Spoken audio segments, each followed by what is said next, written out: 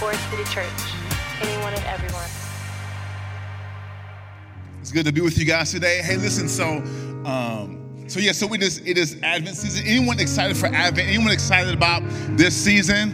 I know some people get more excited than others. And so what we're about to do, we're about to turn to Advent, right? We are preparing our hearts as we celebrate the birth of our Lord and Savior, Jesus Christ. And so beginning today, we'll begin an Advent series where we'll look at, 3 songs that you'll find in the book of Luke chapters 1 and 2. And so I get the pleasure of starting this series off today. But listen, as we approach this season, and as we're in it, I understand that this season hits people a different way. That there's a lot going on. People are decorating their homes. People are going to Christmas parties. People are going shopping. There's just a lot of things that kind of go on in the season. And then I also acknowledge the fact that we all sometimes experience this season even in a different way. I was talking to someone earlier, just yesterday. He was just talking about the fact that, and he's a believer, but he doesn't celebrate Christmas because growing up, his mother could never afford to buy them gifts. And so in their household, they just never celebrated Christmas because his mom couldn't afford it, right? And so that was his experience. And so I just understand that we all come and experience this season in a different way. But what we want to do in the midst of all that, in the midst of all the pressures and what's going on in society and how they celebrate the season of Christmas, I just want us to be anchored.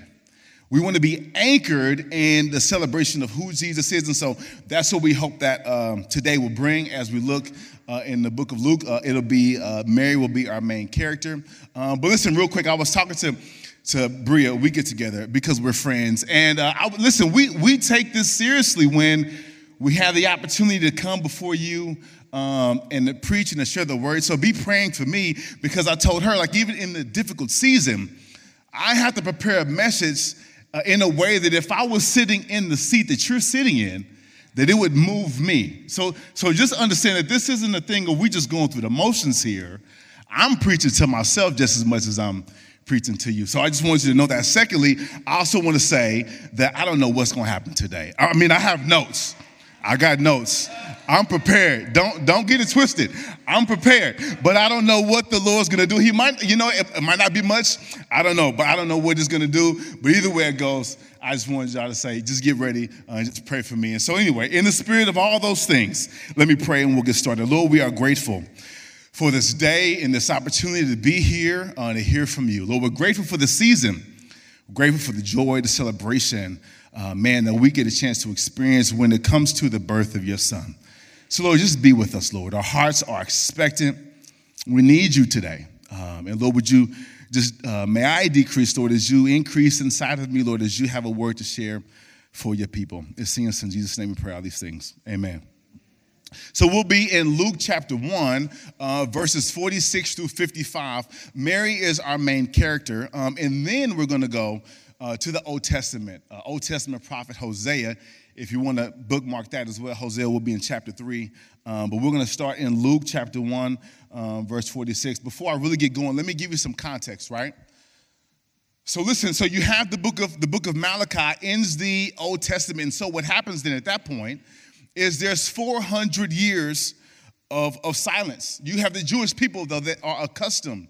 They are accustomed to hearing from the Lord, right? In one way or the other, whether directly, like the way that God communicated with Abraham, the way he communicated also with Moses, but then the Lord would also send prophets to then speak to the people. But for 400 years, there was no prophetic word. There was no prophets that were raised up. And so that's kind of what we are walking into when we open up the book of Luke in chapter 1 and we see these events. And so when you understand that there hasn't been much that has happened, what happens is even more shocking. Because we look at Mary, and Mary is minding her business, doing her thing, and she is visited by the angel Gabriel. And the angel Gabriel tells Mary that, you are going to give birth to the Messiah. And Mary's like, I don't know how this is going to be. I'm young. I mean, I'm engaged, but I'm also a virgin. How is this going to happen? And the angel says that God is going to be with her. And it says that his power is going to overshadow her. It's going to cover her like a cloud in the same way that it did Moses on Mount Sinai. In the same way, as we look at the other in the Gospels, at the Transfiguration, you see God's presence. It came forth in a cloud. And so, but Mary gave the angel her yes. But Mary needed some confirmation. This is some big news to kind of take in, right? Because the angel had told her that Elizabeth was also with child, even though she was up in years. And so Mary says, okay, I'm going to go visit Elizabeth. And so she goes and visits Elizabeth, and immediately she receives confirmation, man, that what the angel said to her was in fact true, because as soon as she enters, Elizabeth, being full of the Holy Spirit, says and acknowledges that the mother of her Lord has entered the room. And she says that the baby, the unborn baby, which we know that it would be John the Baptist, has leaped for joy inside of her. And so Mary receives confirmation about what the angel had said. And so, and I can only imagine that Mary's head is swirling. But let me just also acknowledge my limitations and my inadequacies in kind of telling you or unpacking for you and illustrating what Mary must have been feeling, because there are some things that I have not experienced in the way that Mary has experienced them. Number one, Mary is engaged, okay? And I understand that for a woman to be engaged is a thing, right? So I have a friend of mine who's in a serious relationship. She's not engaged yet, but we know what's going to happen. And so just in passing, in my ear hustling, as I kind of walk through the house and my wife is having a conversation, I'm like, oh, she's going through some things that I didn't know women went through and consider when it comes to engagement. So I understand it's a thing, and I also know that pregnancy is a thing, right? We just a few months ago, my wife was pregnant, and I didn't go through it myself. I told you I was inadequate, but I witnessed that. This is a thing, and so. But when you,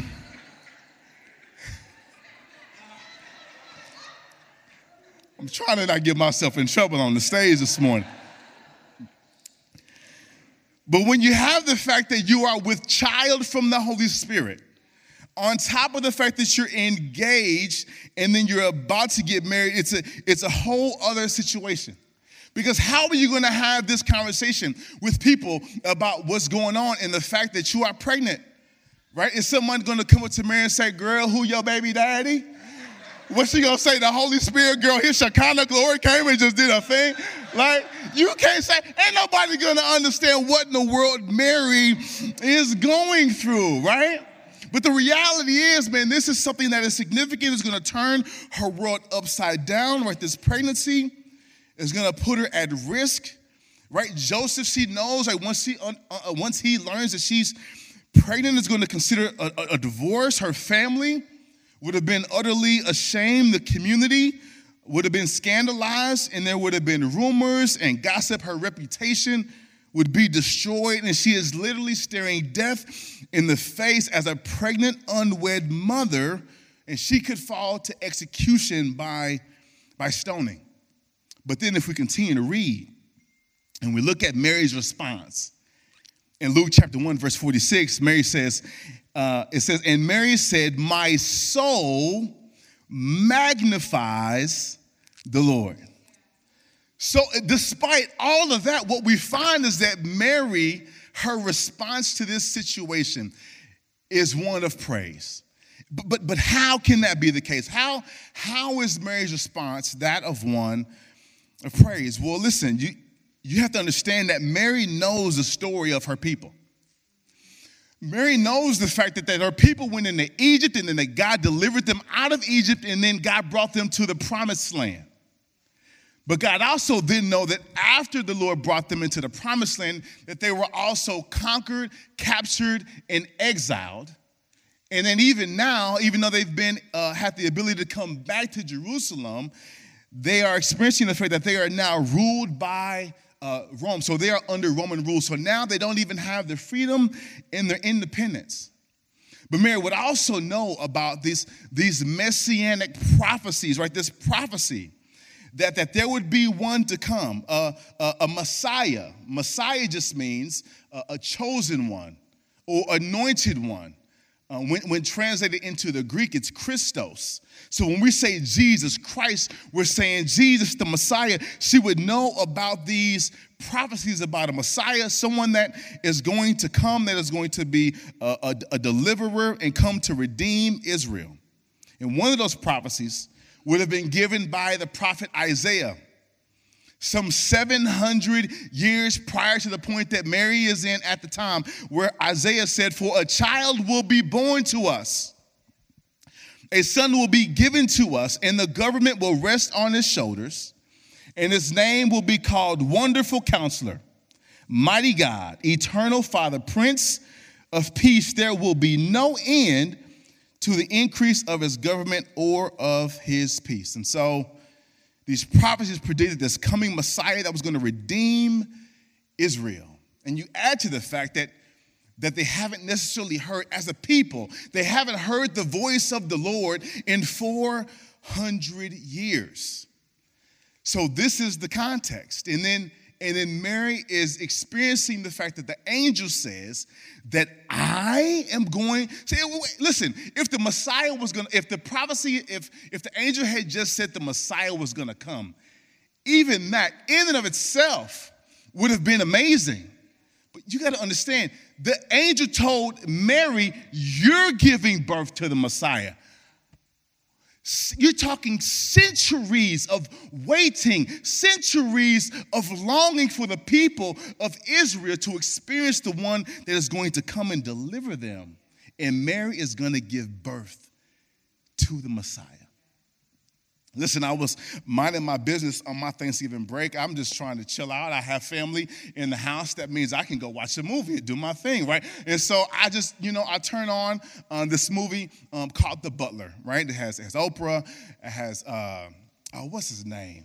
Forest Whitaker. I don't know why I'm blanking on that. So I'm watching so you can leave that up. So I'm watching The Butler. So real quick, and I'll just tell you, I'll spoil it for you. I did cry at the end, okay? I did get emotional. Don't let anyone tell you that there's no emotional men around these days. I'm very in touch, very in tune, okay? Don't let nobody tell you that's not a thing. It's a thing. Thanks, Doc. I appreciate that. So listen, you have, his name is Cecil Gaines. Cecil Gaines, he grew up, his family, they were sharecroppers, and they were on a plantation, they were picking cotton. And so Cecil Gaines, at a young age, he witnessed his father get killed, right, by one of the folks that owned the land. So even though slavery was over, you still had some of the conditions that still resembled the same thing that was going on even when slavery was legal in our country. And so he witnesses and watches his father get killed by a white man. And so after that, someone did have mercy on him and said, "Okay, you're gonna come and you're gonna serve into the house." And so it's in this serving, when he's brought into the house, he's beginning to cultivate these skills that he would later use as a butler.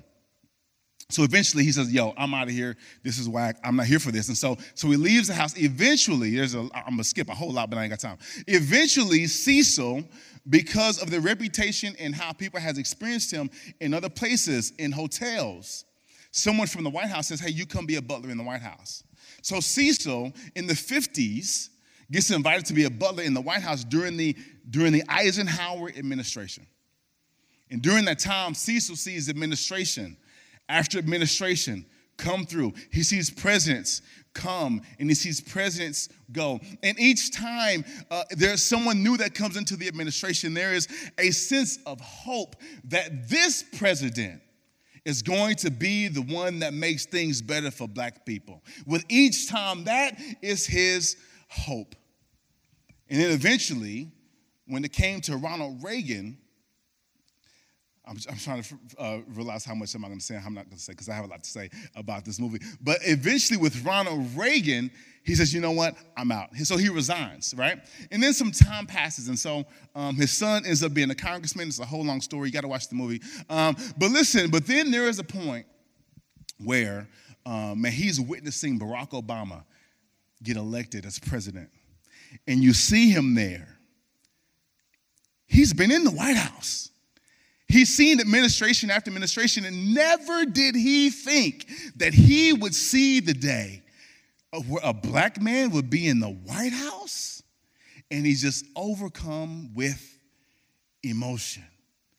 And I can't imagine that what longing he had inside him that was satisfied in that moment. And this is just what one man experienced in one lifetime. We're talking about what the people of Israel were longing for centuries. And you have Mary that is here now saying she's going to give birth to Messiah. So, but all the hardship that she would experience, right? All the things I just lifted off, which was a reality for her as a result of being pregnant, right? All now gets put into perspective when it comes to what she's now about to experience. And that's how she can then praise. And then the news of the Messiah's coming resulted in praise. And anyone that was privy to that news, like anyone during this time that was privy to the fact that the Messiah was coming, their response in every instance was praise and worship. So as we enter the Advent season, what I would say to you is that what our response should be as we celebrate the coming of our Lord and Savior Jesus Christ, as we prepare our hearts to celebrate his birth, that our response should be the same as Mary's response.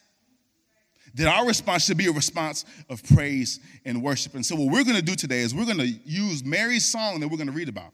We're going to use Mary's song kind of as a model for us for our praise, right? The disciples went to Jesus and said, Lord, teach us to pray. And what did Jesus tell them to do? It says, pray like this, our Father who art in heaven, hallowed be thy name, thy kingdom come, right?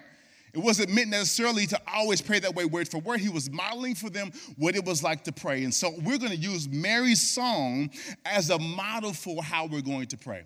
And so I'm going to submit to you a 3-step praise process.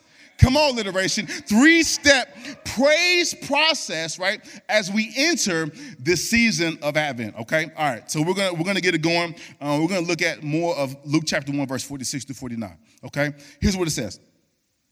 Mary says this, and Mary said, again, my soul magnifies the Lord, and my soul and my spirit rejoices in God, my Savior, for he has looked on the humble estate of his servant. Behold, from now on, all generations will call me blessed, for he who is mighty has done great things for me, and his name, and holy is his name. And so Mary right here, this is her personal testimony. She's a young teenage girl that accepts God's calling on her life. And there was no fighting.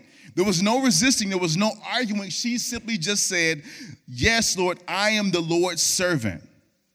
So what Mary did is she trusted the Lord with her life, and she trusts God with her future. So Mary, in this instance, she has a posture of humility.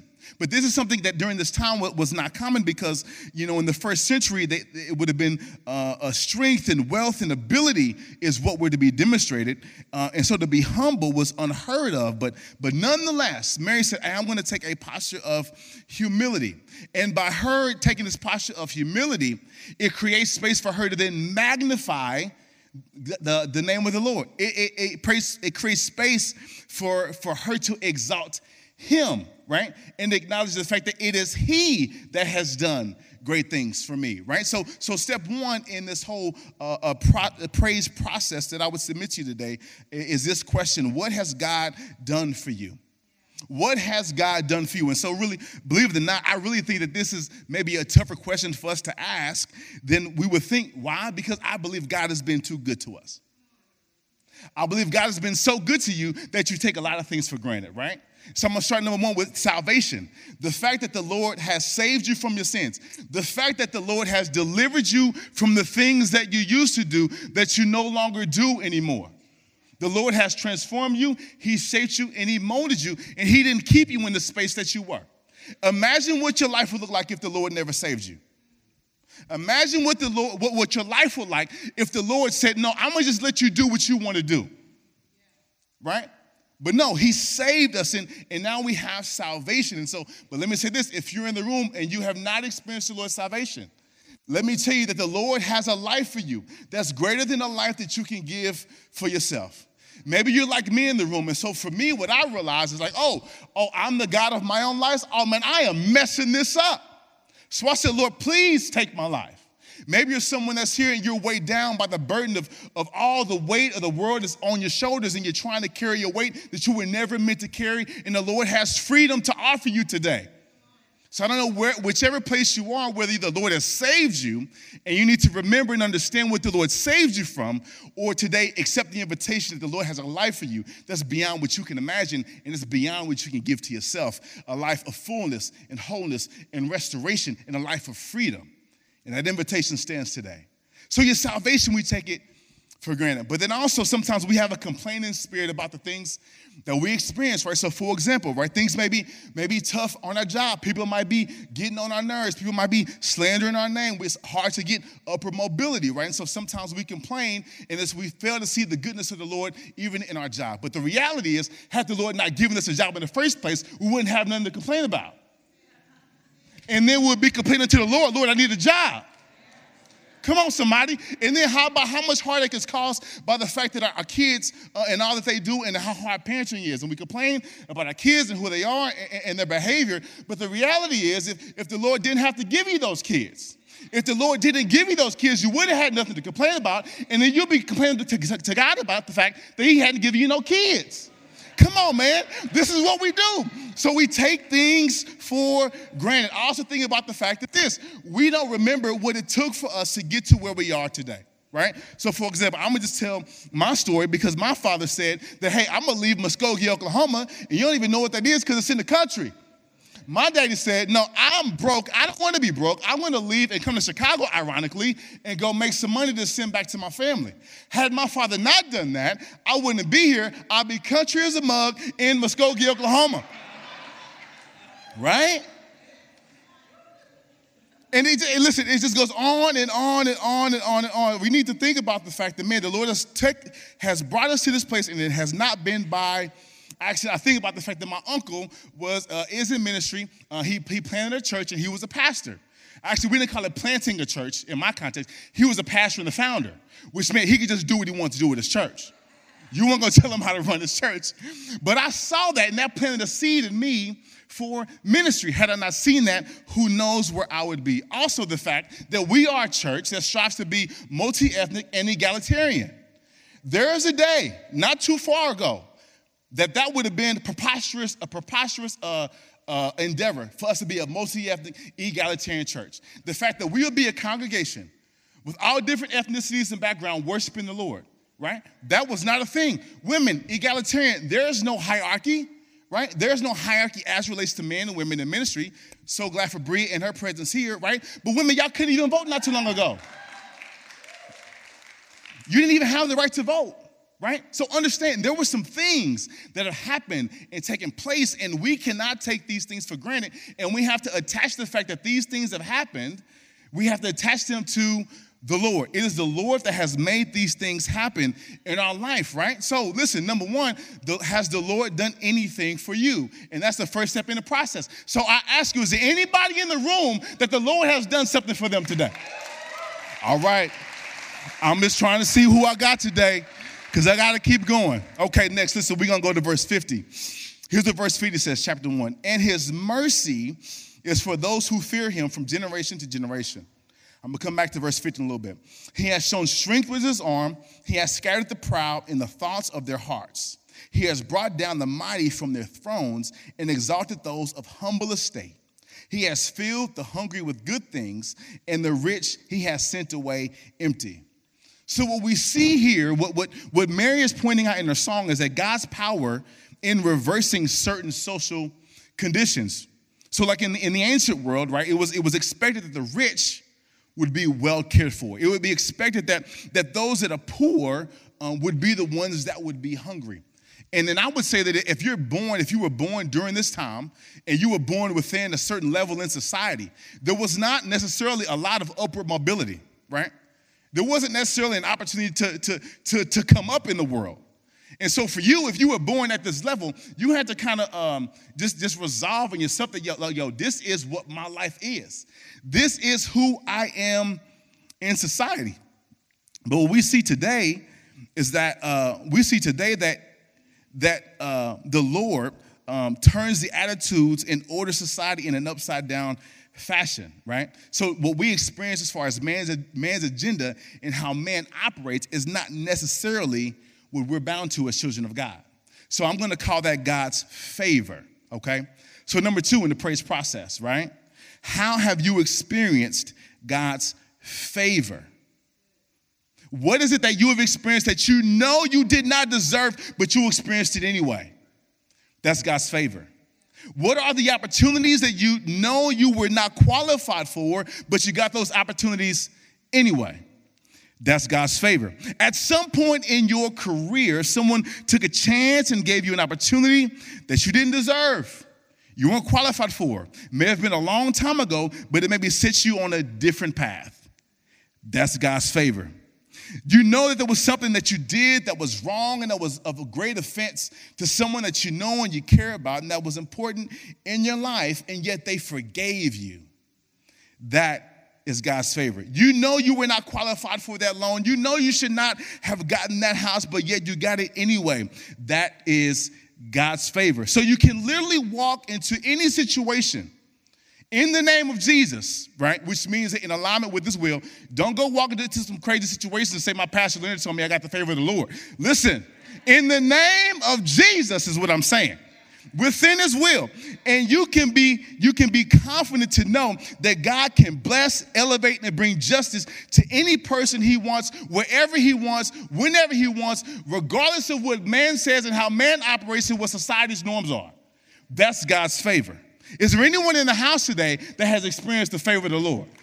I'm trying to see who's with me today. I'm going to keep moving. Here we go. So we're going to keep going. So let's go to verse 54. Let's go to verse 54 in Mary's psalm. Mary says this: He has helped His servant Israel in remembrance of His mercy. He has spoke to our fathers, to Abraham, and to his offspring forever.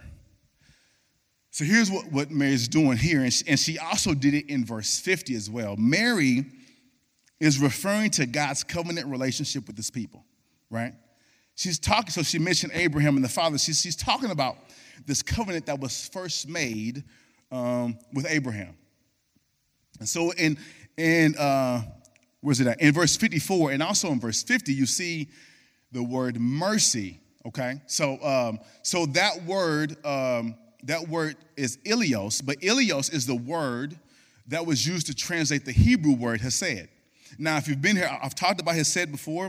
It's one of my favorite words because it talks about and describes God's love for us within this covenant relationship. And so it's a rich word because there's no one English word that kind of wraps up all that hesed is trying to communicate.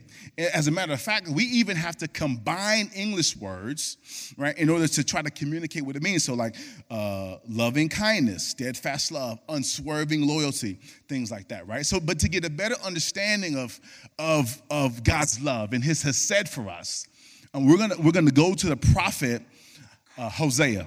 We're gonna go to the prophet Hosea, right? So Hosea in the Old Testament. We're going to look at chapter 3, but here's what's going on in Hosea. I love this. I've been itching for an opportunity to talk about this, just so you know. Here's what's going on in Hosea. The Lord is going to give Hosea in-depth and intimate experience of what it's like for him as he is in covenant relationship with the people of Israel. And he uses marriage to do so, right? So covenants were commonplace in ancient times. In the first, in ancient, way before the first century. But covenants were something that was how different groups of people, how they would combine, because one group may be strong in one area and another group may be strong in another area, and they'll combine and be strong together, right? They would literally lose their individual identities and come together as one people. It was a way society functioned in ancient times. And so now the way that we see covenant now is in the way of covenant marriage. When we get married to one another, it's a shadow of what it is our relationship with God is like. And so He uses marriage. And so here's what the Lord tells Hosea. The Lord says, Hosea, hey Hosea, check this out. I need you I need you to go and marry a woman of the night. That's a prostitute, if you don't know what I'm referring to. He says, I need you to go, and I need you to go marry a prostitute, because I need you to understand what it's like for me to deal with the people of Israel. He was saying the people of Israel are like prostitutes. He said, you go marry a prostitute. And so he went to go marry Gomer. He said, okay, you marry Gomer, y'all go have kids. So Hosea, being the good prophet that he is, he was obedient. He married Gomer. They had kids together. And then what we find in chapter 3 of Hosea is that things have not exactly gone the way they should go, right? And here's what he says, and the Lord said to me, go again and love a woman who is loved by another man. So it looks like Gomer has gone back to her old ways, right? Whether that's she's just cheating with him with another man, or she's gone back to prostitution, it's unclear, but she's gone back to what she did before, right? And then listen to what Hosea does next. And even as the Lord loves the children of Israel, though they turn to other gods and love cakes of rain. So I bought her, so Hosea bought her for 15 shekels of silver and a homer and a lech of barley.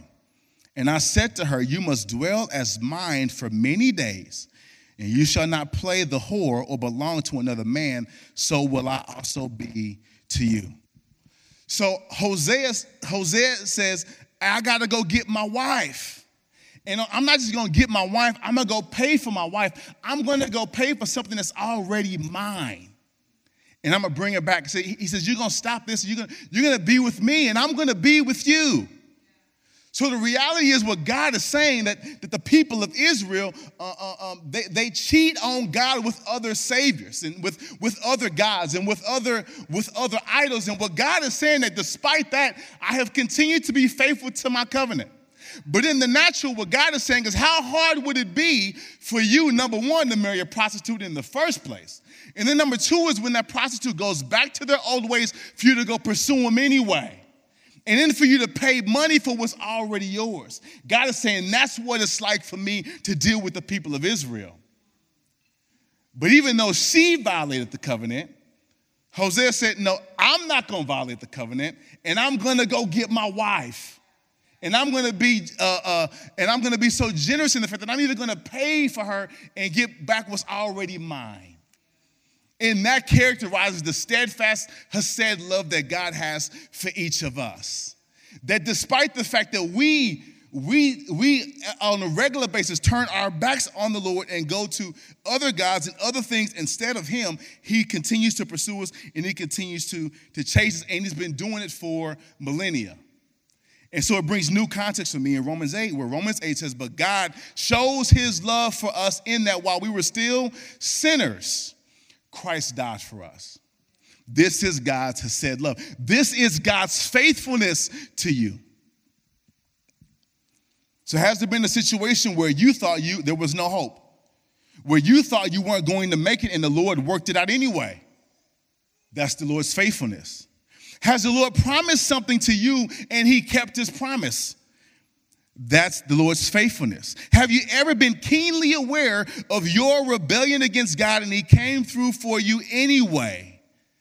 That's the Lord's faithfulness. Have you had moments where you felt like the Lord was silent and maybe distant, but as you look back over your life, you would say that where you may think he failed you, but really he's been there the entire time?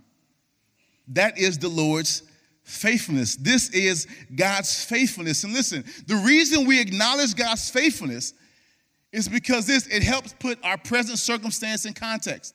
Because if God was faithful then, we understand that God is going to be faithful in the future. So regardless of whatever circumstance I'm experiencing, I can still have a praise on my mouth and on my lips because I know that God is faithful, and what he did in the past, he will continue to do in the future. So regardless of what you're experiencing, and I know even some of the people in their stories in the room of some of the challenges that that you're experiencing. I heard a story just this morning of what someone was going through, right? But the reality is we can stand and acknowledge the fact that what God is going to do in the future and bring us to a place of flourishing because of his faithfulness. So the last thing I have for you is this. Let me ask you this question. What is your song? Mary had a song. And Mary offered her song as a result of what she experienced. She was faced with danger, hardship, but despite that, she still had a praise for the Lord. And so I would ask you, what is your song? And so listen, every day, every time we come to worship on Sundays, right? This is inevitable. It's inevitable that Andrea, my wife, will say something about like, hey, let worship fill the room. She did it today. She had no idea I was going to say this. Let worship fill the room. She says, let worship in your own way. But if we're honest with ourselves, I see a lot of people that are uncomfortable and don't know what to do. Let's be honest. Y'all don't know what to do. The best thing most of y'all got is y'all just know how to clap, and that's about it, right? But listen, I'm just being honest. But what I'm saying to you is when she says that, when she says worship in your own way, that's where you put your song. Because listen, when you look at Mary's song, right, we don't know if it was spontaneous. We don't know if Mary's song was as a result of reflection.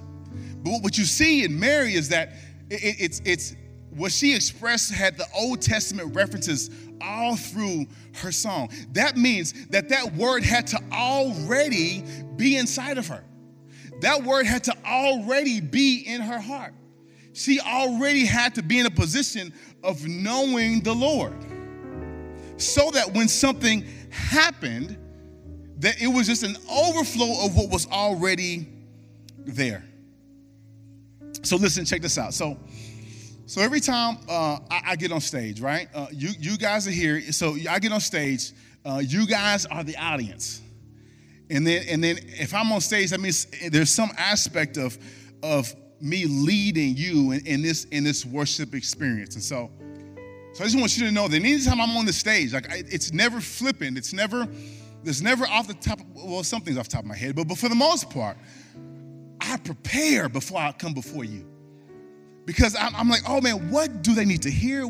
How do I need to lead? What do I need to say? And throughout my week, I'm thinking about this and I'm meditating about this, right? But here's the reality. The reality is this. When you come here, you are not the audience. Because when you come here, there is only an audience of one. It is the King of Kings. It is the Lord of Lords. And the reality is this, had the Lord not been here, had he not intervened on your behalf, you would be nothing. As a matter of fact, you wouldn't even be here, right? Because of his wrath, because of your sin, it wouldn't even be a thing. This is why David said this. He says, hey, in Psalms 100, David says this, enter his gates with thanksgiving. Listen. Jerusalem had a wall. Jerusalem had a wall to protect it. It had different gates. And so people would come to Jerusalem for different festivals and Passover and things of that nature. And what David said is, when you come into these gates, you better be thankful. He said, enter into his gates with thanksgiving. It says his courts with praise. The courts being the temple. It says, give thanks to him. It says, bless his name. Why? For the Lord is good. His steadfast love endures forever, and his faithfulness to all generations. Listen, I don't know about you, but listen, all I wanted was power, money, sex, and the Lord said, listen, that's going to lead you to destruction. He said, I'm going to snatch you up out of that, and I'm going to stop you because I got a purpose for you. Because I got a future for you. And I'm going to pause you for a second. I got to develop you. I got to refine you. I got to mold you. And I got to shape you for what I have for you in the future. And then the reality is this. Then he said, okay. He said this, because I was damaged goods. I was damaged goods, right? No one would have wanted me. And he said, I'm going to bless you with a wife. I'm going to bless you with a wife that's going to love you, that's going to care for you despite your past, despite your shortcomings. And she said, I agree to enter a relationship with you. And she can cook, and she can make a home. And listen to me. This is my praise. She can cook, she can make a home, right? And then we got 2 beautiful kids. One of them we almost didn't get. Born at 1 pound, 4 ounces. We're in the hospital. The baby flatlines, and the doctors entered the room, and we couldn't go in there. And then here she is today down there in kids having a good time, right? This is what the Lord has done for me. The Lord said, listen, I'm going to give you a career because you're hopeless. You're a college dropout. You have no future. You have nothing going on. He said, I'm going to give you a career in teaching that you don't deserve. As a matter of fact, I'm going to continue to work in you and allow you to do vocational ministry that you don't deserve, right? And he gave me a purpose. He said, man, hey, I made you for something, and this is what I'm going to lead you into. So listen, so when we come into this place, and I could keep going, but this is my praise. We come into his place, I think about what the Lord has done for me.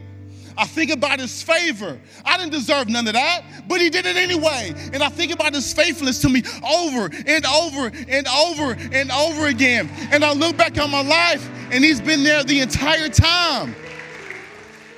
So what I'm saying to you is this is my story, but what's your story?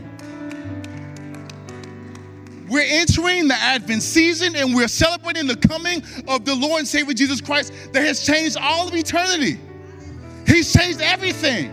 And you may not realize it or not, but he has, and he deserves your praise. So when we come in here, I'm going to ask you, what is your song? Because there's an audience of one. Did you come in here prepared to worship the audience of one? Did you come prepared? Because he is watching, and he is deserving of all of our praise. So this Advent season, my hope for you, my prayer for you is that what you can engage in is prayer and praise and worship. I don't know what that looks like for you, but I suggest you find some time to figure it out. It could be the fact that instead of playing Christmas music, which we love so much, you could declare, hey, in this house, we're going to play praise and worship music. Is it going to be you doing the devotional? I don't know. Is it going to be you reflecting back what the Lord has done for you and writing it down and reading it every morning? I don't know. Is it going to be you sitting with your kids and say, hey, let me tell you the story of how I got here. Let me tell you the story of how I got here so that you can know what to be thankful for, because if I didn't get here, you wouldn't be here. I don't know what it is for you, but I'm just saying that as a result of what Jesus did and the fact that we are celebrating his birth, he deserves our praise and our worship. So we're going to do communion right now. Can somebody give me, I don't want to be the pastor. Somebody give me a communion. I want to give my communion. Thanks, Doc. I appreciate it.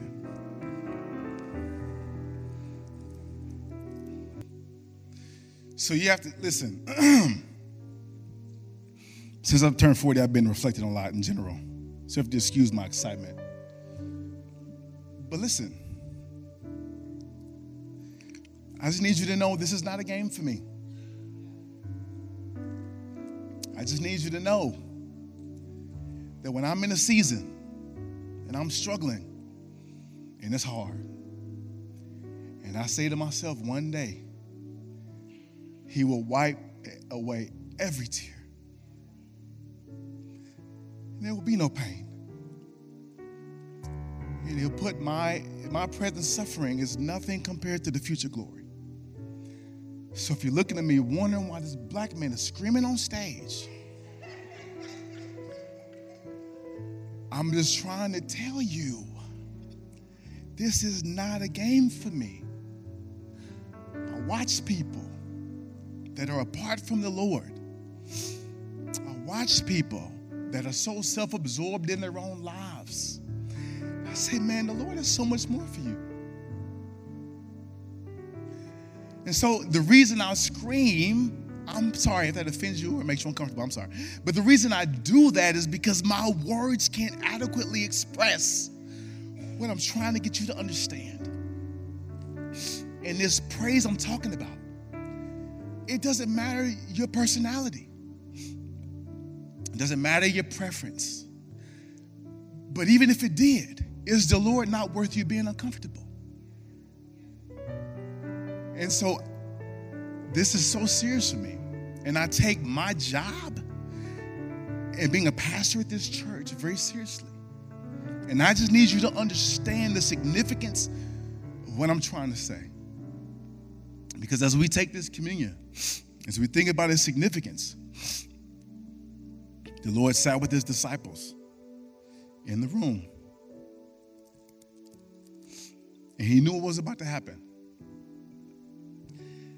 And he knew that what he was about to do was a result of God's faithfulness. Because he knew that when he told Abraham centuries before, the fact that your descendants will number the stars, Jesus knew he was a part of that promise. And so what Jesus was preparing to do was he was preparing to die.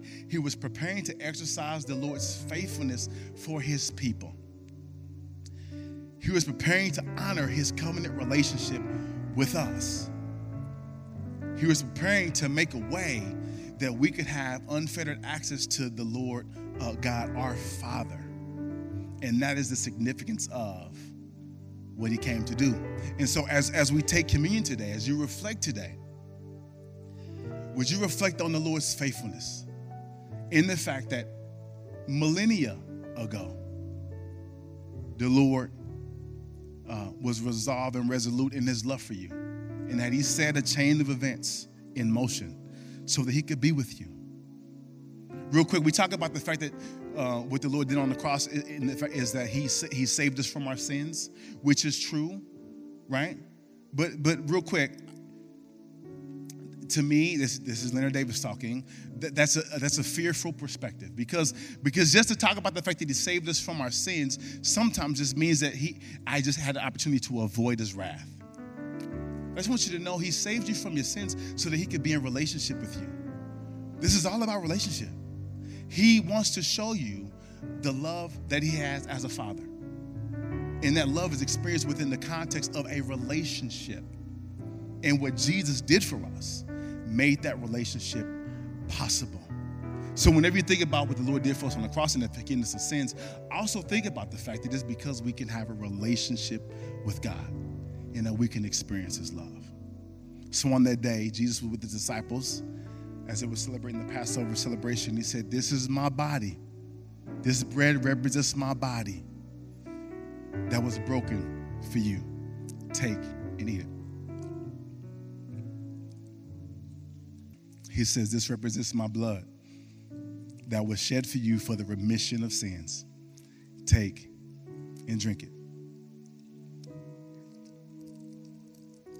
So as we wrap up here, I just want to give us an opportunity to respond in the way that Mary did to what the Lord has done for us. I just want to give you an opportunity to respond to the Lord's faithfulness in your life. So Angel's going to come, she's going to sing a song, and so this is your opportunity to worship once again. Maybe the Lord has already spoken to you about your song. Maybe you're already singing that song in your heart right now. I want to invite you, to enter again in response to what the Lord has done in act of worship.